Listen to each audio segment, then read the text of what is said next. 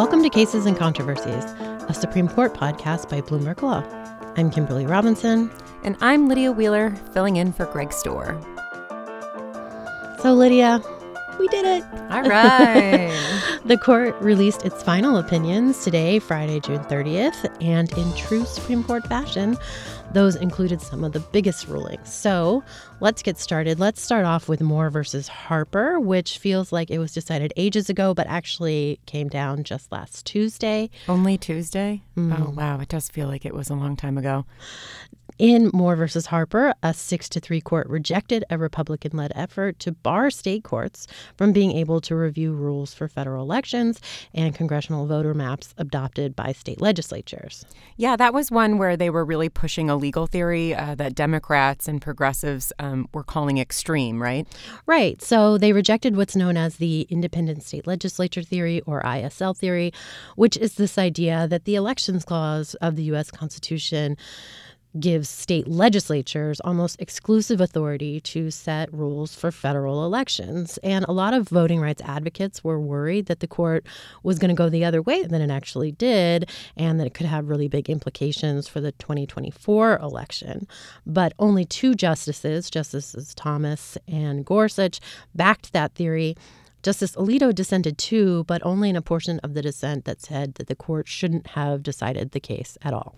Right. Beyond the potentially major implications of the case, it was actually procedurally extraordinary. Yeah. So this one came out of the North Carolina Supreme Court, where a Democratic majority of justices said that the state's constitution prohibits partisan gerrymandering, and it required the legislature to adopt maps that would be more favorable to Democrats.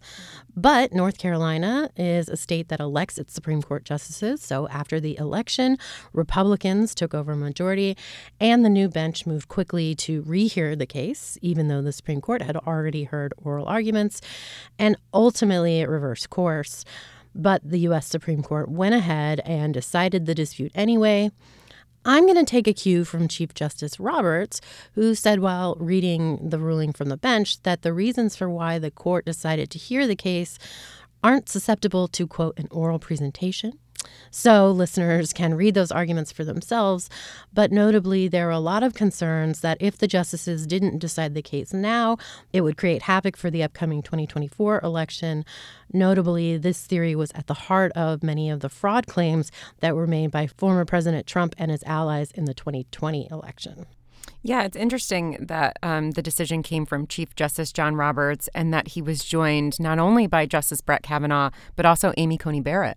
That's right. And so there was a period of time where we really weren't seeing a lot of ideologically split 6-3 rulings. But that changed. That changed in the last couple of weeks. Yeah, especially on Thursday when the court gave us its ruling on affirmative action. Kimberly, remind our listeners what happened there. So in another decision written by Chief Justice Roberts, the court backed what it called a colorblind reading of the Constitution, and particularly the Equal Protection Clause. The majority said that the use of race is so dangerous that government actors can rarely use it without running afoul of the Constitution. Now, Lydia, I was in the courtroom when these cases were being read, and it was really remarkable. After Chief Justice Roberts read the court's decision from the bench, Justice Thomas decided to speak and give his reasons why he concurred with the court's decision. Oh, that's pretty rare, right? For a justice to read a concurrence from the bench? You don't see that happen very often. Yeah, it's pretty rare. It's not unheard of. I think the last time I remember was in 2015 when 4 justices, including Justice Scalia, read their decisions from the bench. His was a concurrence, and then 2 dissenters read. In the affirmative action cases, we only had 3 justices. Thanks for small favors. Justice Sotomayor delivered a blistering dissent from the bench. I was wondering if Justice Jackson was also going to speak, but she did not. But she seemed visibly upset in the courtroom during the 45 minutes or so that it took the justices to explain these cases. And, while some of the other justices were looking around the bench and around the people in the courtroom, Justice Jackson just stared straight ahead. She was very stoic, and her eyes were just fixed on the back of the courtroom. So, yeah, but the court didn't explicitly overrule Grutter here, right?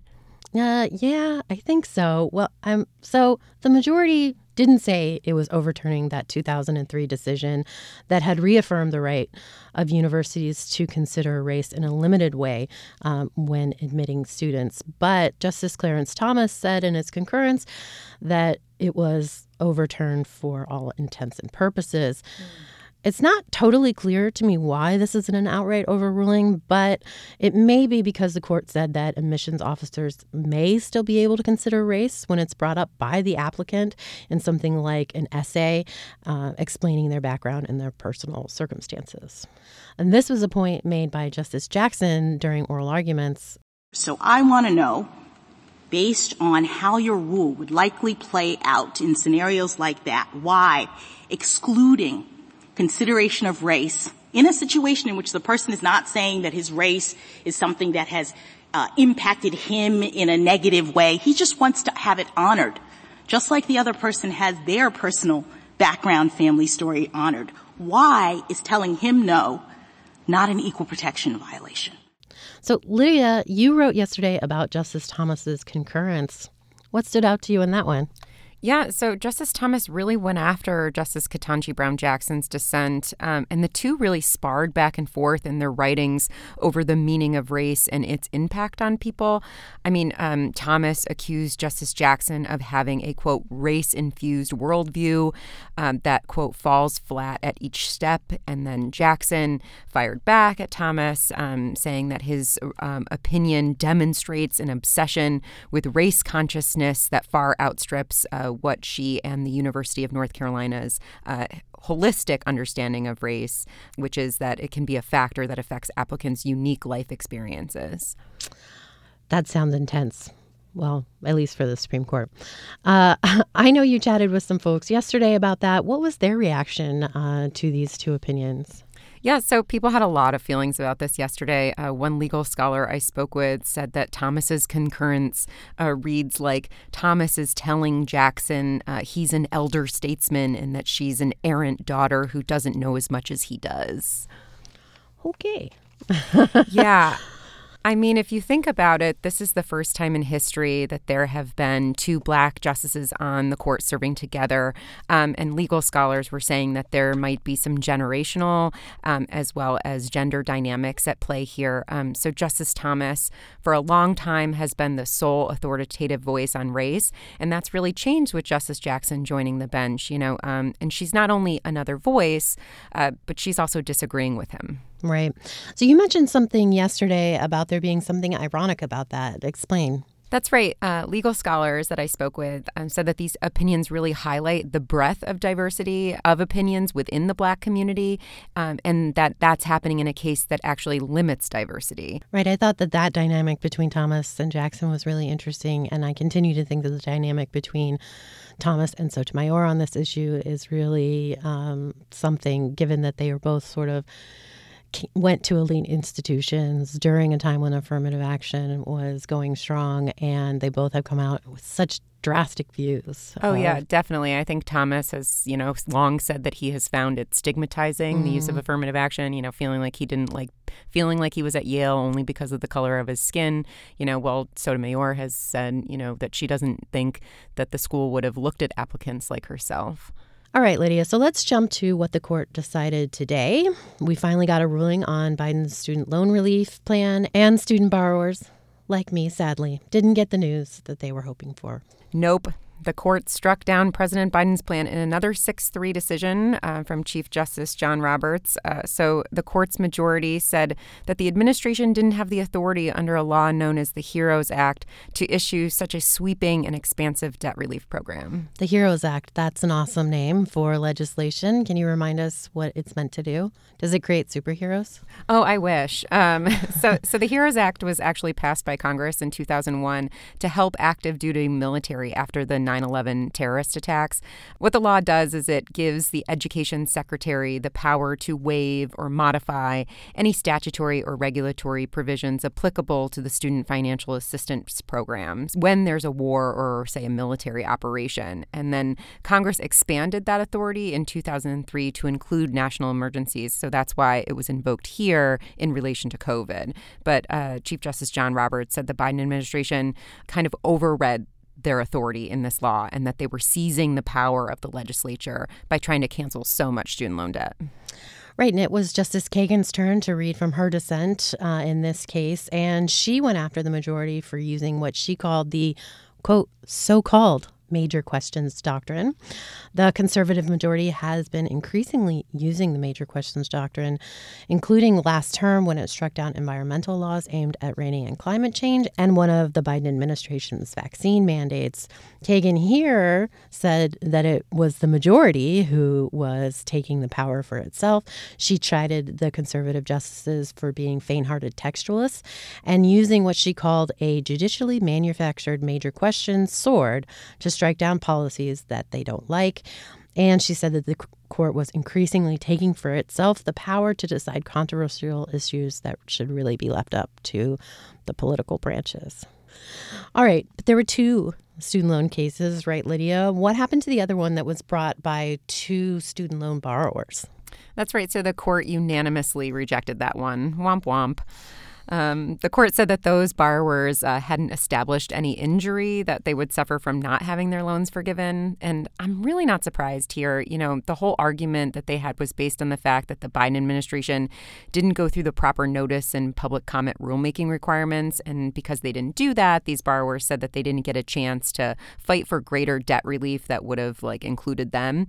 And at oral arguments, Justice Thomas didn't seem to be buying that as a valid injury. So you lost Justice Thomas. But oddly enough, they lost their case, but they really won their case. They really won. The states won. So they won what they wanted, which is no debt relief for anyone. If I can't have it, no one can. I was in the courtroom for these hands downs as well, and they lasted about 55 minutes, and it was the most expensive 55 minutes of my life. Yeah, we were all sitting with, clicking in the office, refresh. So I'm going to have to send them my bill for carpal tunnel. So, Kimberly, we should probably talk about the other big decisions that we got today. What else happened? Right. So we also got 303 Creative, which is the latest clash between LGBTQ rights and religious freedom. This was a similar dispute to a case heard a couple of terms ago called Masterpiece Cake Shop. There, a Colorado baker didn't want to make a cake for same-sex weddings. In 303 Creative, we are nixing the baker and adding a website designer who doesn't want to make custom websites for same-sex couples. The difference in the cases is that while Masterpiece Cake Shop was explicitly about religious freedom, this case, 303 Creative, was framed in terms of speech. And the majority said that Colorado couldn't compel the website designer to make speech that she disagreed with. And unlike Masterpiece Cake Shop, the court kind of directly answered the question in this case in a way that they didn't in that previous case, right? That's true. So in doing so, Justice Gorsuch emphasized that free speech protects not just popular speech, but also disfavored and even harmful speech. He hearkened to a case the justices decided a couple of days ago called Counterman versus Colorado, in which the court set a pretty high bar for when states can prosecute people for threatening speech. In that case, it was a stalker. So he said, look, the First Amendment protects really almost everything.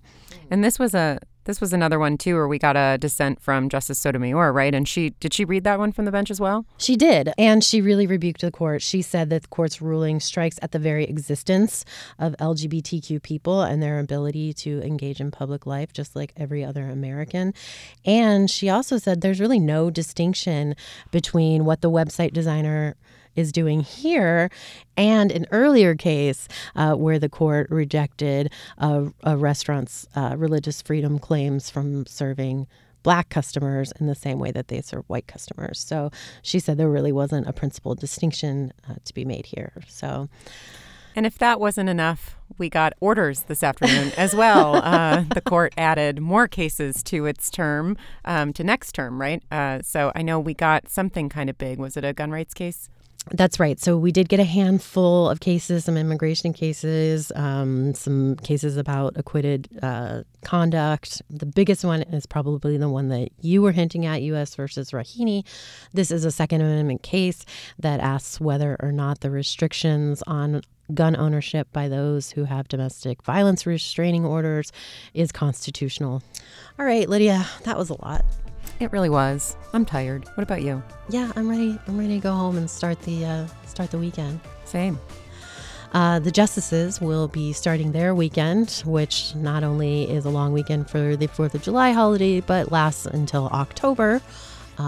Yay on them. Lucky.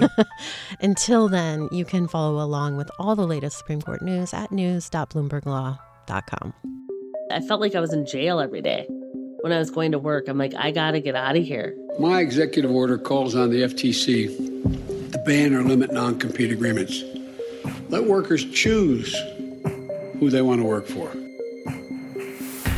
This season on Uncommon Law, we're exploring one of the most expansive Federal Trade Commission proposals in modern history, a nationwide ban on non-compete clauses. Non-compete clauses can really restrict competition. They can be coercive, they can be exploitative. We'll talk to workers who were desperate to take new jobs in their industry, only to be blocked by threat of a lawsuit. I remember getting served my cease and desist and thinking that this can't be right, this can't be fair, how can she get away with this? And we'll talk to the business owners who say they depend on these clauses to keep their companies afloat. I think like with anything else, when you enter into an agreement, there are rules, and you decide if you want to participate in that or not. I just believe that there should be some protections for small businesses like myself that are already in a very competitive industry. Plus, does the FTC under Chair Lina Khan even have the power to pass this rule? Look, Congress gave the FTC the authority to check unfair methods of competition. There is no limit to what Khan thinks she may be able to achieve if she can label it an unfair method of competition. Lina Khan is not coming out of nowhere. It really is the natural progression of the insights that we have about how harmful non-competes are on our markets. Join us as we explore the far-reaching implications of this proposal and the likely court battle that could shape the future of the American workforce. That's this season on Uncommon Law from Bloomberg Industry Group.